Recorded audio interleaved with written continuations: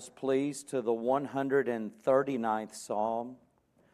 By the way, it sounded like some good, cheerful singing that, people were singing to the Lord and loving it. It blessed my heart. You were drowning me out, and I'm loud. Anyway, the 139th Psalm. There is something around us everywhere that we can't see. And it's electronic waves. Electronic waves are all over the place, but they are invisible. The way that we're able to talk on our cell phones to one another, the way that we are able to watch TV, the way we're able to listen to a radio in a car is because of these electronic waves. They are invisible, but the TV, just take for instance, gives visibility to what's invisible. And there is someone that is all around us that we can't see. God is everywhere. His presence is all over. How does the invisible God become visible? Can we say by His glory He becomes visible? To say that God is glorious, when we say glory to God, it's so many times for something He does. We see something that He's done that it could only be from Him, and so we say glory to God. The invisible God is made known in such a way as to be seen by His glory. And that's a very familiar point of the 139th Psalm, which is a portion of what we will look at tonight. As far as God being everywhere, that's not all we find in this psalm. We learn a whole lot about God throughout this passage, throughout this psalm.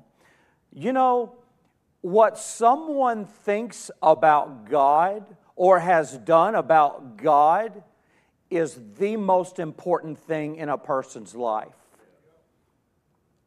Young people, when you go to meet someone, and they might be just as cute as can be. They might have just the most charming personality and all of this good stuff, just the color hair you like.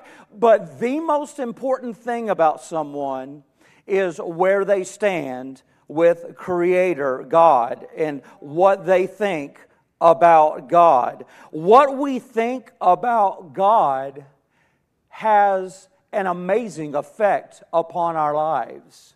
What we think about God has an effect on what we think of other people, of this world, of sin, of faith. You hear all kinds of religious stuff, and it all comes down to what someone thinks about God, and the list could go on and on. How about God's will? Not only God, but let's think about God's will for a minute tonight. When we consider God's will or talk about God's will, we might consider His plans, His purposes, and what He does for His pleasure. What we think about God's will affects who we are, who we become, what we should do. What shapes our life is what we think about the will of God. What determines the path our life goes down depends on where we stand concerning God's will. The most important subject to learn, to know, to make sure we have right is God and the truth about God. And so David writes here, and it goes into such great, beautiful depth of his contemplating of God and being led by God in what he's writing, of course. And what we're going to see here tonight, there's a lot of things to see in this chapter. But what I would like for us to see here tonight is the encouragement that we have here to know God more and to have a right relationship with God.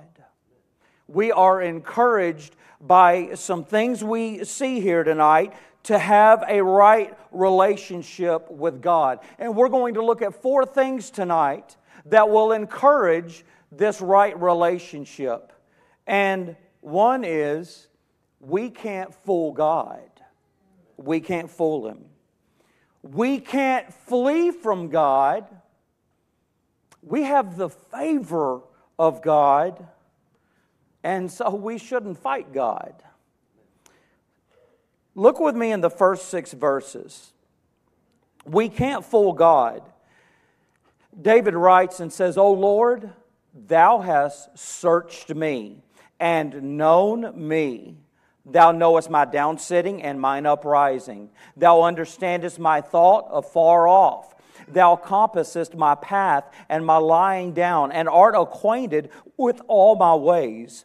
For there is not a word in my tongue, but lo, O Lord, Thou knowest it altogether. Thou hast beset me behind and before, and laid Thine hand upon me. Such knowledge is too wonderful for me. It is high, I cannot attain unto it. We can't fool God. We can't deceive Him. He knows all, and He knows all about us. Everything, all of the time. One of the first words that David uses here after addressing God is a word that we need to use to God all the time, and that word is searched. This speaks of an examining. It comes out of care from God that He would search us, and though it's His loving care that would have Him to search us, it can be painful sometimes. Not painful just to inflict pain, but pain that would be for our good. You know, we see one another on the surface, but God sees deep, deep down in the heart. He sees the heart. There's no way to fool God. Adam and Eve tried to hide from God, and it was unsuccessful. They couldn't do it. Cain tried to fool God or brush off his responsibility with his brother Abel. But he wasn't able to do it because you can't fool God. We could go into some of David's circumstances where he thought he just might be able to brush off an issue and avoid talking to God about it as if it were going to go away. And David was unsuccessful, and so were many others that we could talk about. They all discovered they couldn't fool God, and God knew everything about them. He doesn't just have a general knowledge of people and place people in these broad categories. I had a neighbor in the past, and my neighbor said, I believe in God. I believe He's the God of this universe. I believe He's busy with the earth and all of the universe, and He's too busy for all of our little drama, and He does not keep up with our everyday lives, but that could not be more distant from the truth, because He knows everything about us. Where it says here, where is it at? In verse 3 maybe? In verse 2, at the end of the verse, He says, Thou understandest my thought afar off. This speaks of a precise discernment that God has over our lives. I've heard a statement several times. I've made this statement several times. I I needed it several times before it penetrated me, so I'm probably going to say it a lot. And that is, God knows us better than we know ourselves. I don't know if you're anything like me. That takes some absorbing. To be serious about it and to think about that. That is true. God knows us better than we know our own selves. We can't fool God. We can't hide anything from God. But God could actually hide something about us from us if He wanted to, because He knows more about us than we know about us. But He doesn't do that. He wants to reveal to us who we are, what we are. He wants to reveal things that we don't know about ourselves to help us to grow in Him, to become more like Him, to be cleansed, as David makes a request of here. He knows us better than we know ourselves. In verse 3, we see the word compassist. It's a word that means that God breaks down every area of our lives for examination and testing. And when we look through this chapter, we see that this is true. In verse 4, it speaks of God knowing every word. What does it say? For there is not a word in my tongue. But lo, O Lord, Thou knowest it altogether. Every word of ours. God hears it. God knows it. We not only see that in verse 4, and not just what we say, but why we say what we say, who we're really saying something to. There's a lot of indirect speaking today done about people, and He knows who we're speaking to. He knows why we're saying something, and He knows what we're saying. Verse 14 teaches us that we are distinctly made by God. He says, I will praise Thee, for I am fearfully and wonderfully made. But we not only see that, but in verse 23, David says, Search me, O God, and know my heart. Try me and know my thoughts. A full examination in every area of our lives comes from God. And it's for our good that He would do that. And we need to be like David and ask Him to. It's good for us. It can be a painful search when God searches our hearts. But David welcomes it here. David asks for it because it's very profitable. It is very advantageous for the child of God. It's a whole lot better than trying to fool God. Now talk about painful. Trying to fool God ends up being painful. God knows our address. God knows our actions. God knows our attitudes. God knows the avenues of life that we're on. God knows the avenues that we are tempted to go down right now. Hebrews 4:13 says, Neither is there any creature that is not manifest in His sight. Listen to this about trying to fool God. But all things are naked and opened unto the eyes of Him. We can't fool God. Not only does God see us and what, when, where, what, how we are and everything about us, but He knows what is best for our individual lives. You know, a parent will treat their children different because the children are different. The parent wants to bring the child to the very best place, and though it's based on the same principles and same truths of God's Word and things like that, there's a little bit of a different approach maybe, and a different way that happens. And so God knows our lives, and He has the very best for our life, the very best that our lives could possibly be. It's God who can take us there, and only God. And He is individually interested in our lives and knows in such a way and has the ability to take every single one of us there down His path. His guidance, it is tailor-made for every child of God. His hand is upon us in special ways to direct us to His best for us.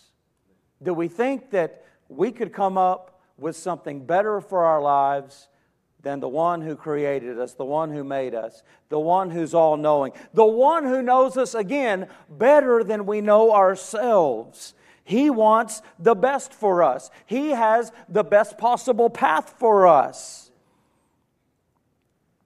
His plan is the best. That persuasion from God in guiding us, it's protection for our lives. Some people think about God and all of the thou shalt and the thou shalt nots and everything we find in Scripture of principles and Christian instruction and the things that we're to do and all of this. And one thing you can sum up about it all is that it's to protect our lives. Our lives can so easily be destroyed. The weirdest things come to my mind sometimes. I remember a cartoon when I was a kid. It was Inspector Gadget. And he would read this message, and it said, this message will self-destruct in like 3 or 5 seconds. And sure enough, that thing would just... Our lives will self-destruct without God. As a matter of fact, in Jeremiah, let me grab this verse that just hit my mind. In Jeremiah 10:23, it says, O Lord, I know that the way of man is not in himself. It is not in man that walketh to direct his steps. Let me go on. O Lord, correct me, but with judgment, not in thine anger, lest thou bring me to nothing. Wow, that's wise. To know that the Lord can direct our lives better than we can direct our lives. The doors are being changed out here in the church, and I'm about to be on a mission to look for a little sign that Brother Rick gave to me years ago when I was working with teenagers a lot, and it says, hey kids, move out now while you're 18 and you still know everything. God has the very best plan for our lives, and He can carry it out. We can't fool Him. Romans 11:33 says, oh, the depth of the riches, both of the wisdom and knowledge of God, how unsearchable are His judgments and His ways past finding out. I speak to some people who have quite the intellect in human wisdom, and they want me to explain everything about God to them. And I tell them I can't do that, and I'm glad I can't do that. I wouldn't have a God I could explain everything about. His ways are past finding out. I say we trust Him. I say we trust Him and the plan that He has, that He says is best for all of our lives. Jeremiah, a familiar verse to us all, Jeremiah 29:11 says, for I know the thoughts that I think toward you, saith the Lord, thoughts of peace and not of evil, to give you an expected end. Summarized in a little comment, the Lord says, I have the very best for your life. I want the very best for your life. I can give you the very best for your life. Now, I don't think we ought to fool God. Try to fool God. We can't fool Him. We have an encouragement here to a right relationship with God. Let's be thankful that He knows us perfectly and He's drawing us to His perfect plan. But not only can we not fool God, we can't flee God. Look with me in your Bibles as we read verses 7 through 12. David says, whither shall I go from thy spirit?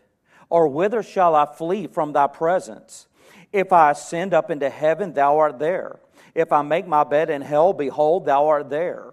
If I take the wings of the morning and dwell in the uttermost parts of the sea, even there shall thy hand lead me, and thy right hand shall hold me.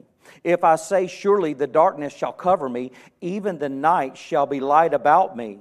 Yea, the darkness hideth not from thee, but the night shineth as the day. The darkness and the light are both alike to thee.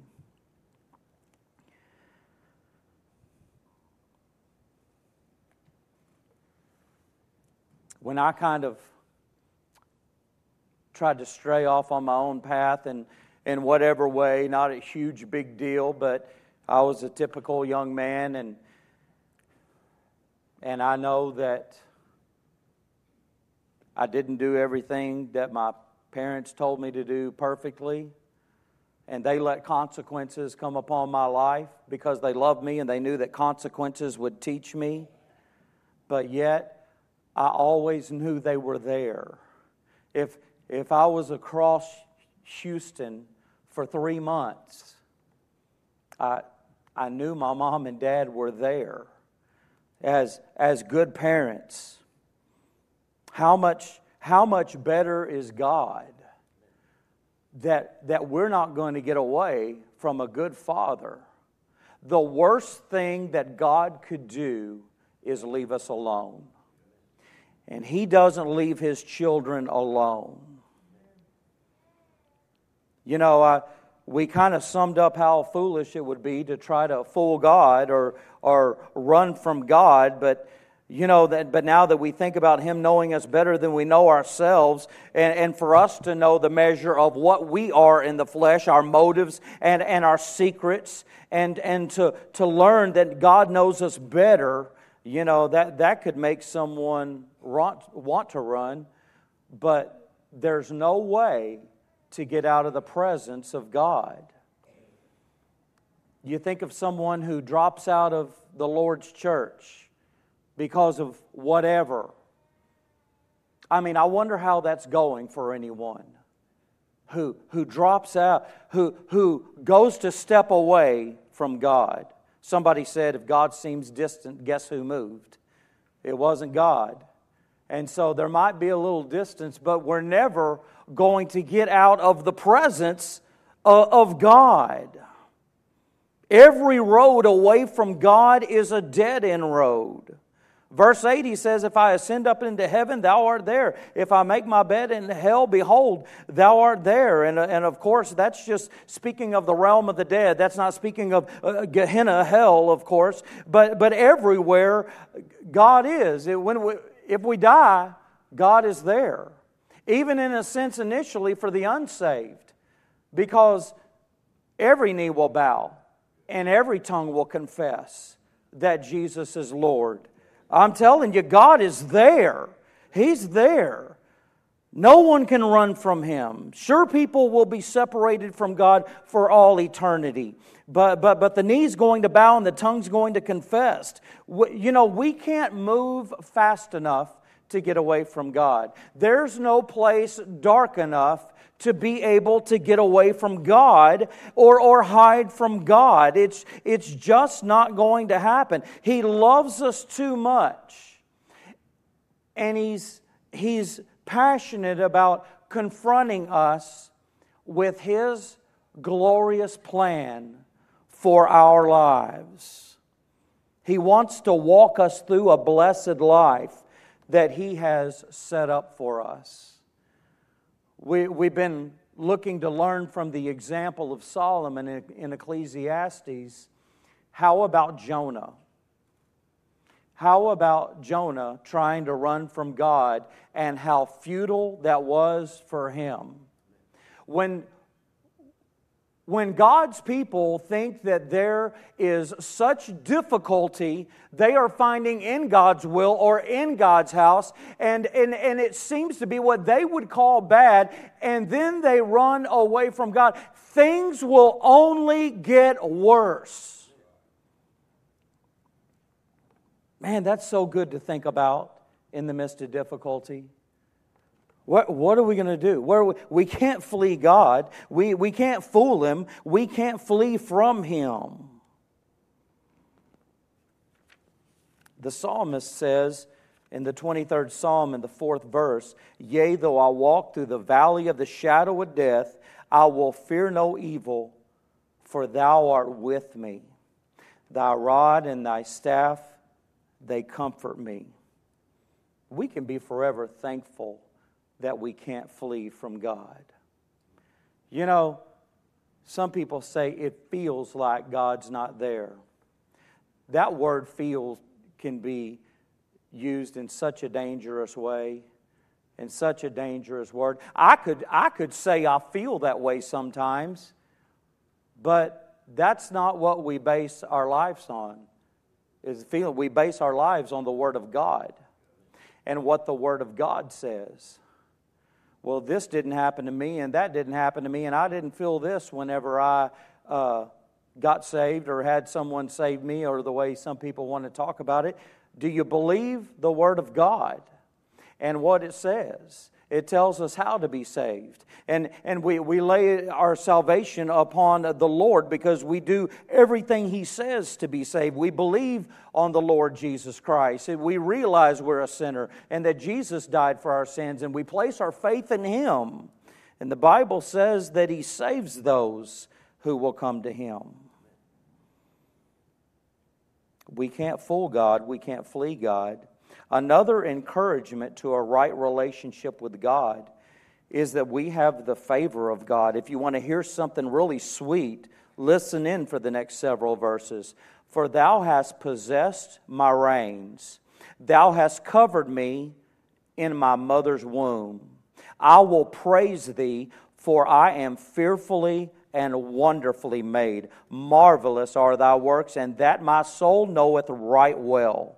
My substance was not hid from Thee when I was made in secret and curiously wrought in the lowest parts of the earth. Thine eyes did see my substance, yet being unperfect, and in Thy book all my members were written, which in continuance were fashioned, when as yet there was none of them.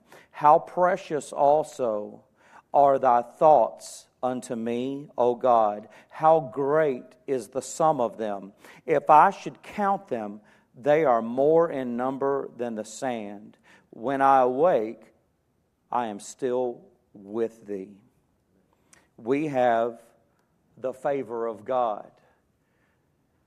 He's always been there. In the beginning of the book of Jeremiah, it says, "Before I formed thee in the belly, I knew thee." He knows us before the miracle of Him making us. He was there at our beginning. Our beginning started because of Him. We are made in His image. We are made for a specific plan, for a special purpose, to be created in Christ Jesus and to walk in works that God has before ordained for us. And we do that in this body that He gave us. I don't want to get off track, but God has made no mistakes in making you and I. And He knew us before He ever formed us. He is the expert in that area, and He's got it all covered. He formed us. He made us. People are depressed about who they are today. People are depressed about what they look like. People are trying to change things about themselves that God miraculously made us to be individually. We are fearfully and wonderfully made by God. The creation in the womb is to be marveled over. It's a miracle. It's not to be murdered. It's not to be made over in any way whatsoever. We can't do anything better than God, can we? He made us. That includes Him forming us in our physical life, as well as everything we are within. He deserves praise for forming us. He has forecasted our future for our lives. He has given boundaries upon our lives. The length of our life and what it is to consist of. The meaning He gives us and the ability to carry out what He has given us in life on this earth, He is to be praised for. We have an important life to live. And the way we find out about this life is in the Word of God. Our lives are important according to what God wants them to be, according to His plan. Too many are focused on what they look like or how they can change themselves versus focusing on why we exist. We exist for God's glory, the one who created and made us and formed us perfectly. We are fearfully and wonderfully made by God. Marvelous are the works of His creation of us. Let us not lose focus of the favor of God upon our lives. He's given us the body that we have, the blessing of a purpose, and the boundary of the days of our lives according to His perfect timing. I can't help but say this in a moment like that. God forbid we cut those days short. It could happen out of God's will long enough that we would cut our days short upon this earth from what God had in store for the perfect days upon this earth within His will.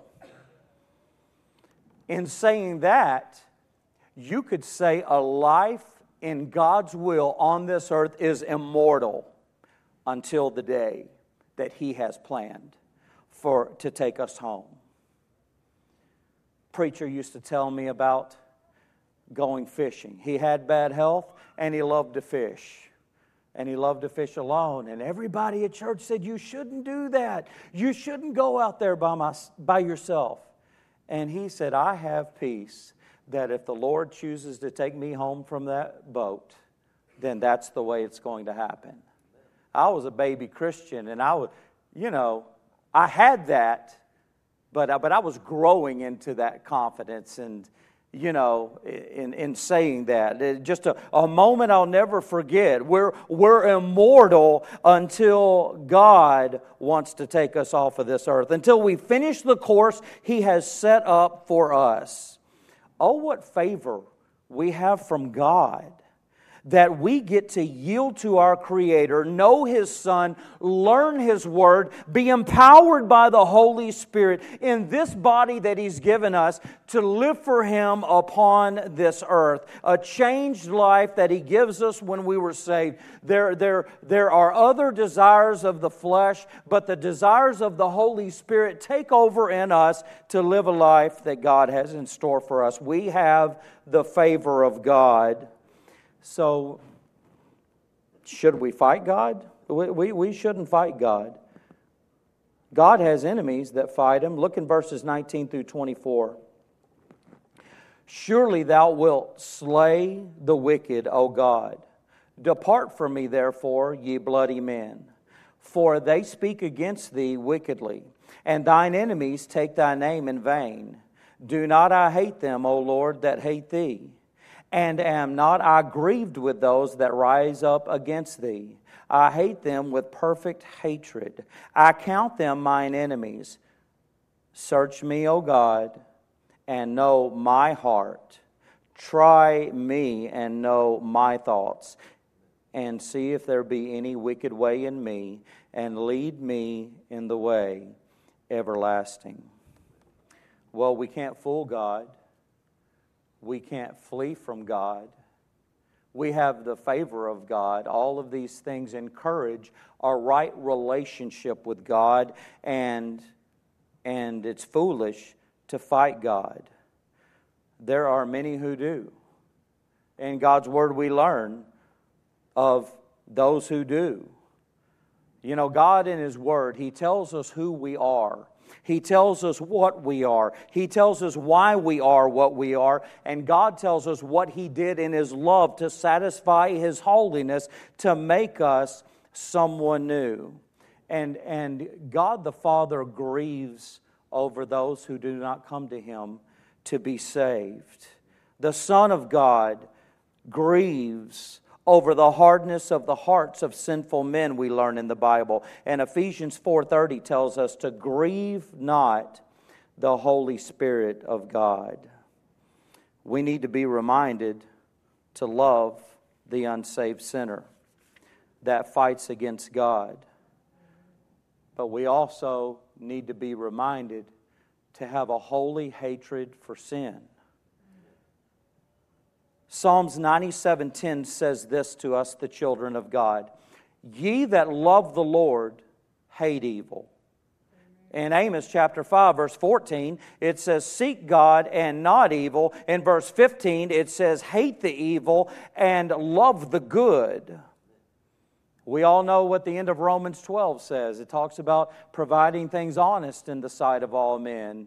And it speaks of, as much as lieth in you, live peaceably with all men. Avenge not yourselves. If someone's hungry, feed him. If your enemy's thirsty, give him drink. Be not overcome of evil, but overcome evil with good. A common phrase many people use is hate the love the sinner, hate the sin, or hate the sin, love the sinner, whichever way you want to say it. You know, the more we grow in Christ, the more both of those things happen. Both of them. We'll have a holy hatred for sin.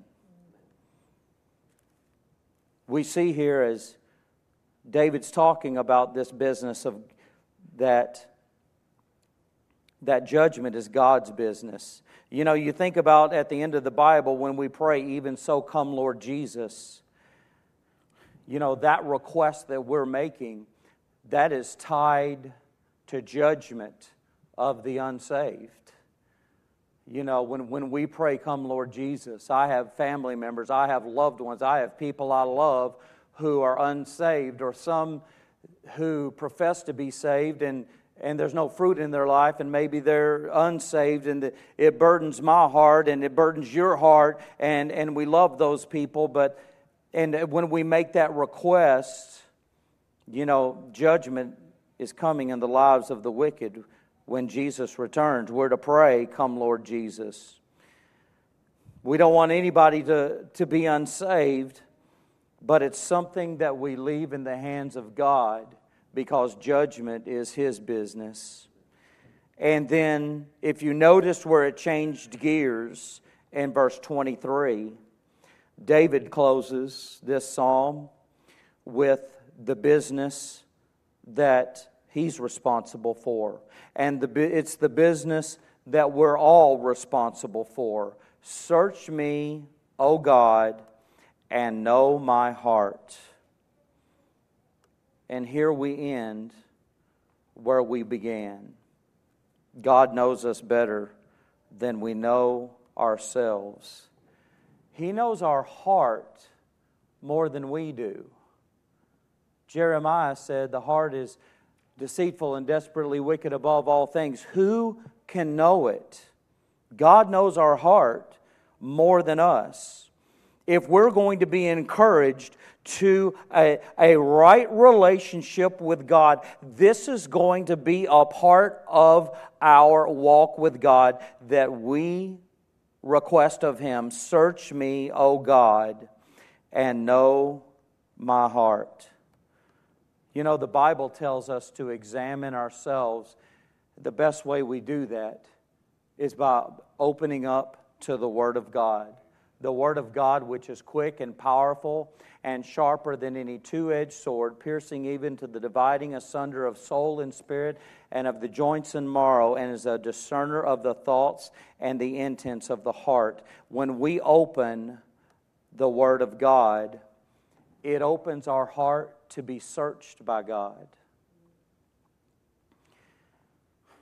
I love it when an unsaved person starts reading the Bible and they tell me, I've been reading the Bible.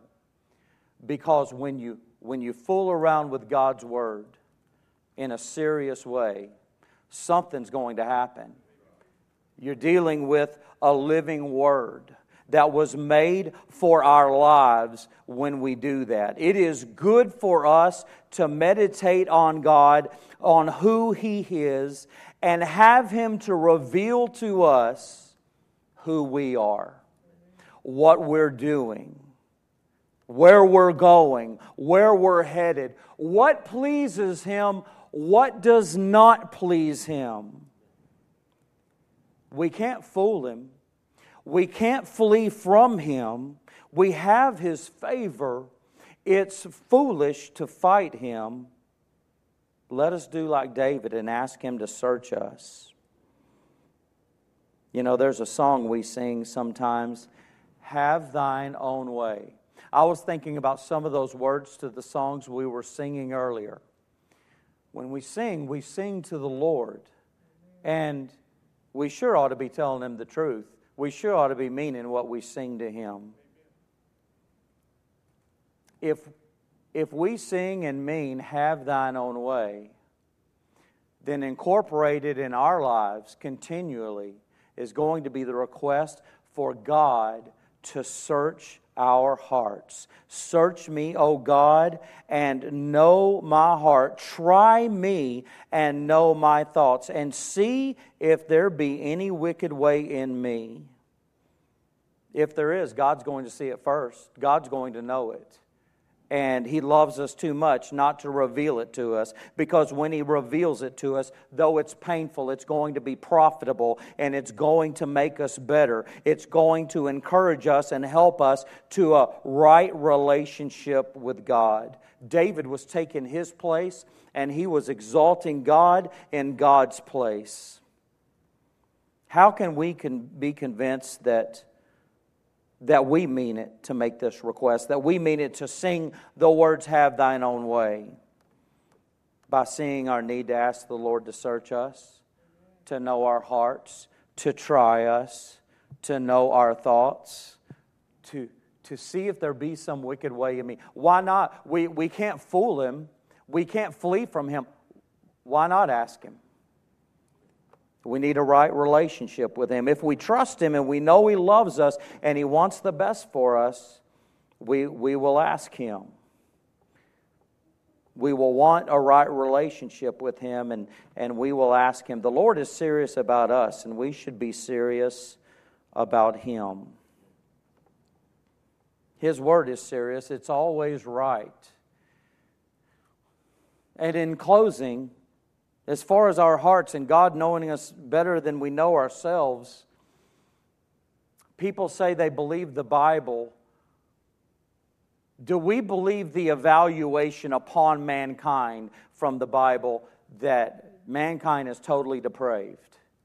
Because you'll hear in the world that the human being is improving, that the human being can get better and better, but that can't happen. Not without God. The human being is totally depraved without God. You know, sometimes we try to encourage people that hey, yeah, you know, you can believe on the Lord and He'll save you. He loves you. And we say those things and they're true. But I kind of want to say tonight, based on the evaluation of God's Word on mankind, have you ever discovered that you're bad enough that you need to be saved? Because all have sinned and come short of the glory of God. It may be that some people coast along just thinking there's a spark of something in there that's good enough that of course God would accept me. But we have to realize we're bad enough to get saved. All have sinned and come short of the glory of God. That's why God took out that wrath upon His Son. It was our sin, and He took our place. And He's searching hearts right now. And for every one of us in this room, God knows us better than we know ourselves. He knows what's going through our heart right now. If there's someone here doubting salvation in Jesus Christ, or you know you've never been saved, God is, He knows what's going on in your heart, and He's drawing you. If this is an uncomfortable moment, like I had some years ago, praise the Lord. You can be saved tonight if you realize you need Jesus as your Lord and Savior. We're going to have a time of a word of prayer, reflecting on God, who I can't get over it. I haven't said this in years, but this is about the 8th time now. God knows us better than we know ourselves.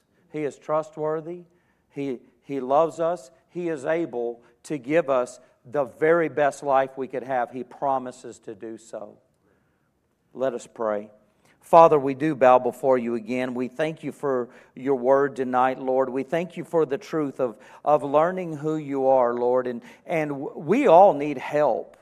Lord, we need help for a right relationship with you, to continue in a right relationship with you. We depend on you and we need you tonight, Lord. And we thank you for coming to know more about you in your word tonight and realizing how much you know about us and all of the good that you want to do in our lives. Good according to heaven's standard, according to your standard, Lord.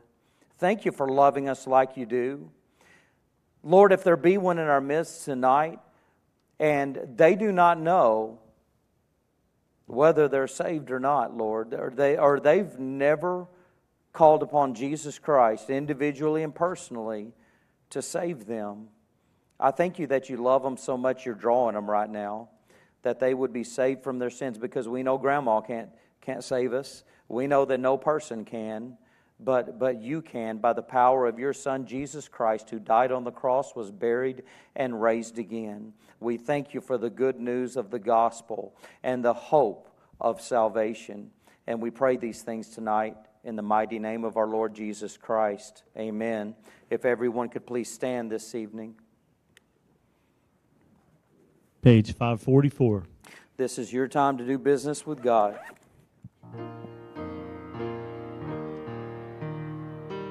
Have thine own